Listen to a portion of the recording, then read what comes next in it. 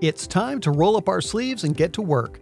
I'm Stephen Krause, and this is Up and to the Right, the no-nonsense podcast where we blend your passion with proven business principles and practical action.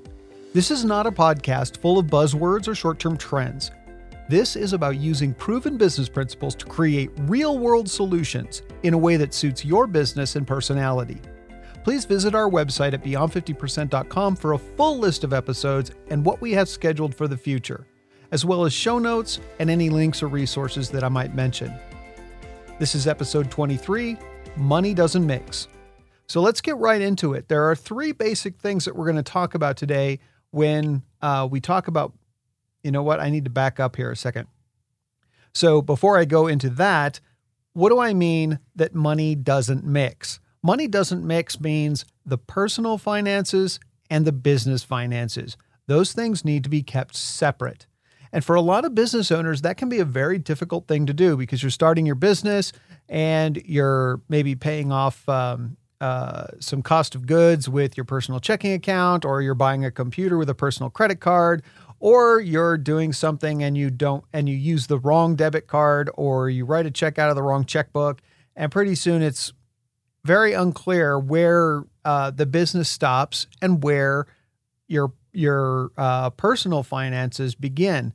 And that can be a problem for a number of reasons. And we're going to talk about three categories today. We're going to talk about legal issues, tax issues, and business operation issues.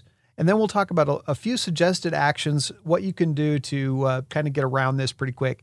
This is going to be a pretty short episode, I think. So, that's been pretty good because some of the episodes have gone a little long. So hopefully we'll get a little shorter one going on here. And the first thing I want to talk about is the legal aspect. What do we talk about when we say money doesn't mix? How does that matter in terms of the law? Well, what happens is what matters to us is asset protection, right? We want to protect the stuff that we own personally from any kind of liability that the company might incur. So if the company's going along day to day and something goes wrong and the company owes money, whether it's a debt or maybe it's a lawsuit, God forbid, something like that, where the assets of the organization become something that may get taken away. They may need to be used as collateral. They may need to be transferred to another party or whatever to fulfill an obligation, whether that's a debt or a legal judgment or something like that. So we want to protect our personal assets from that. And if we can't tell where our business begins and our personal life begins, it's very hard for the court to decide what assets belong to the company and what assets belong to us as an individual. And so the important thing here is that we need to maintain a corporate identity, a legal identity, which means we need to have an actual business company that's registered. We have to have a legal framework around that. And that basically puts us in a position where if a business gets into some kind of legal obligation or legal issue, our personal assets are not put at risk. And it was well put in an article on farmanddairy.com that said, having a separate legal entity for your farm business, in this case, I'm inserting a little commentary here, any business, reduces the chance of having your personal assets or personal investments compromised. And that's exactly the point here, is we want to keep personal and corporate or company completely separate. And the first thing to do is make that legal distinction. And so the next thing we want to talk about is the tax implications.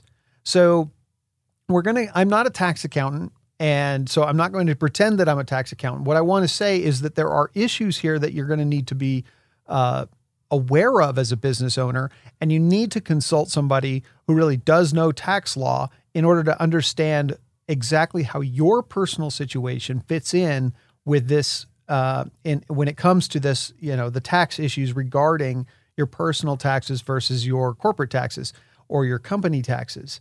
And so is it a business or a hobby? Because that's the first question that can come up.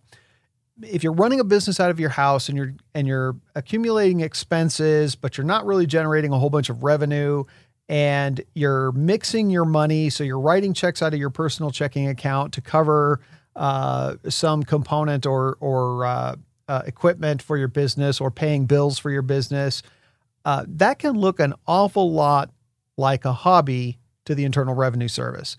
And we don't want that. If you're running a business, we'll treat it as a business, and we'll make sure that the taxes or that our ability to create the appropriate tax expense forms and the tax submissions to the government, all of that is done as it should be. Well, it can be difficult to document separate transactions between personal and business if you don't have separate accounts. And we'll talk about that in a little bit. But it's important that you do so, because you may miss deductions or expenses, which means you're actually overpaying your taxes if you don't remember that receipt that you got from Office Depot wasn't for stuff for your home, but was actually stuff for work.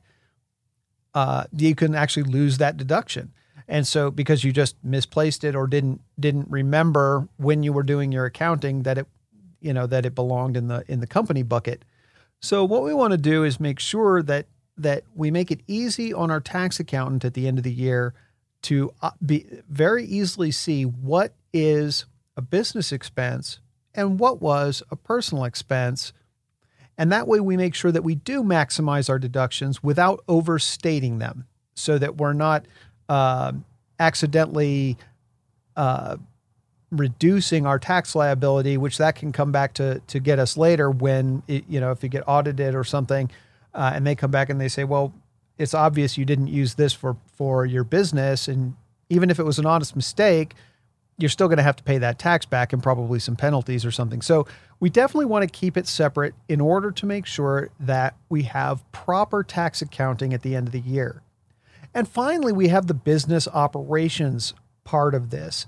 There are two components of this that I want to talk about. One is treating your business like a business. And I've kind of railed on this before, but we'll do it one more time at least, probably many more times over the course of the podcast. But and the other is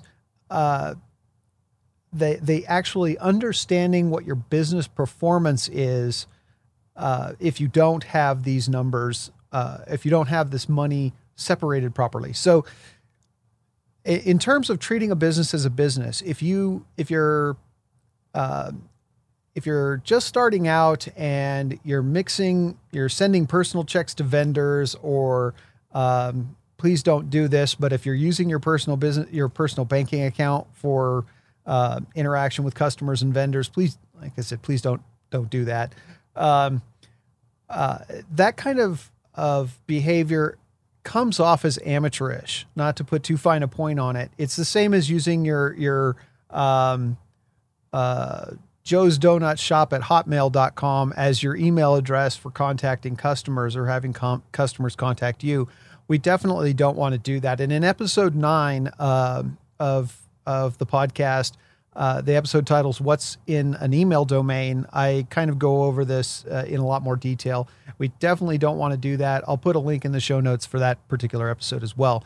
But the point is, you need to treat your business as a business so that you can come across as a professional. It is really easy to do most of these things. It's easy to get a free checking account. It's easy to get an email domain that is not Hotmail or Gmail or AOL or whatever your provider's email is. It's very easy to set that up, and there are a lot of, either you can do it yourself, it's not that hard, or there are plenty of people out there who can help you do that, and it's not very expensive. So that would be, those things are very important and very easy to do. And we want to make sure and check that out. The one thing that just occurred to me, I don't have this in my notes, so I might dig around it for a minute, but the other thing that you might want to consider is, if you're running a business out of your home, if you put your address on anything in this day and age, 20 years ago, it might not have mattered too much because an address, it was an address. But now it's very easy for people to look up your address in a search engine and see it on a map and go, oh, yep, that's in a cul-de-sac. And we'll know exactly, or we will make assumptions about that in terms of your business. So there are ways of getting around that. You can, get an email, not a PO box, but there are services out there where you can get an actual mailing address that's within your, within a business park or something like that. It's worth thinking about if you're going to be communicating with people who will be making some kind of judgment about where you run your business out of. And it may not matter to you, but I just wanted to point that out. There are solutions to that if you do have that concern. So the other thing I was talking about is it can be difficult to understand the actual operating costs of your business. So what you can end up with is you're looking at your profit and loss statement. Hopefully you're creating one on a regular basis and taking a look at it. But if your money isn't well accounted for, that profit and loss statement is probably not going to tell you as much as it should. And it's not going to give you an accurate picture of your business. And we definitely want to fix that. We want to have the best possible understanding of what the financial picture of our business is as often as we can. And so the statements that we talk about a lot are the statement of cash flows, the income statement or profit and loss statement, and the balance sheet. Those three documents are all dependent on accurate information in the first place. Garbage in, garbage out, if you've heard that before. So if you want to truly understand where your business is at any given point in time, you need to be providing your system with accurate information with regards to your money. So we want to make sure that those are separate so that the business stands on its own. And it'll be very easy to see if a business is leaning on you too hard if you pull out all of the stuff that you're funding and all of a sudden it's not profitable or maybe you'll find out it's more profitable. It's really important to have that stuff in all of those expenses properly accounted for so that you do understand where your business really sits. So that's it. There's just the three components that I wanted to talk about today: the legal issues, the tax issues, and the business operations issues. And they are really important. And it isn't too hard to get out from under that if you find yourself in a position where, oh, wow, I've been doing this for a year or 6 months or 10 years, and I really have been mixing my funds. The first thing to do is make sure that you get a legal entity put into place. If you don't know how to do that yourself, get an attorney and have them help you do it. It's worth the expense to make sure that will help you separate your personal and corporate or company assets so that your personal assets aren't at risk if the company has an issue. Make sure you have an accountant. You don't have to have an accountant on staff, okay? But you do need to have access to an accountant that you can ask questions, who you can refer to when you don't understand something, and who can help you set up your chart of accounts and your accounting system. Whether you're using 17 Hats or QuickBooks or Excel, you need to have a solid system for accounting properly. So those are the two resources that I would definitely get in touch with if you don't already have people you trust, an accountant and an attorney. Listen to them. They will help you. And so we talked about creating a legal entity. That's task one. Get a business checking account and use a formal system of accounting. Those are the three things that I would say are the most important to walk away with today from this episode: is get that legal entity put into place. Get a business checking account. You can get them free at many banks. So all you have to do is have enough money to open the account, $50 or $250, and you can solve that problem. And then use a formal system of accounting, which it didn't used to be this way, but there are a lot of really good cloud solutions these days. And I mentioned a couple, QuickBooks and 17 Hats, and there's Sage has a product. There's Xero, spelled with a Z. There's Wave. So, it just goes on and on. There's Zoho has an accounting package also. So there's lots of options out there, and you can look and see which one fits your needs the best. And you are going to pay something for that, but it is really important, the between probably $10 and $25 a month for a lot of small business owners, maybe up to 40 or 50. If you have a mid-sized business or you have inventory you have to manage, that expense over the course of a year is going to be worth every penny when you end up with, at the end of the year, having a document or an online file that your accountant can go to, run the final financials, probably put in some entries, some year-end entries or something, and you're done. And you're not digging around in your shoebox for, oh, this was a business expense, this is a personal expense. If you keep up with it throughout the year, you've got it set. And, it's December, I'm recording this on December 2nd. It'll go out December 3rd or 4th. So it's a really good time to start planning for 2020. So so that's it on Money Doesn't Mix. The next couple of episodes, I am going to do a 2-part series based on what is a business model. And then the second one is going to be, is there any point in using a business model if you're not a huge publicly traded company? Is there any value to that to us as small business owners? So I'm excited to put that together. I think it will be very interesting and helpful for people. And either, we'll learn that we can put that to bed and never worry about a business model again, or we'll learn how to get value out of it. So look forward to those things in the next couple weeks.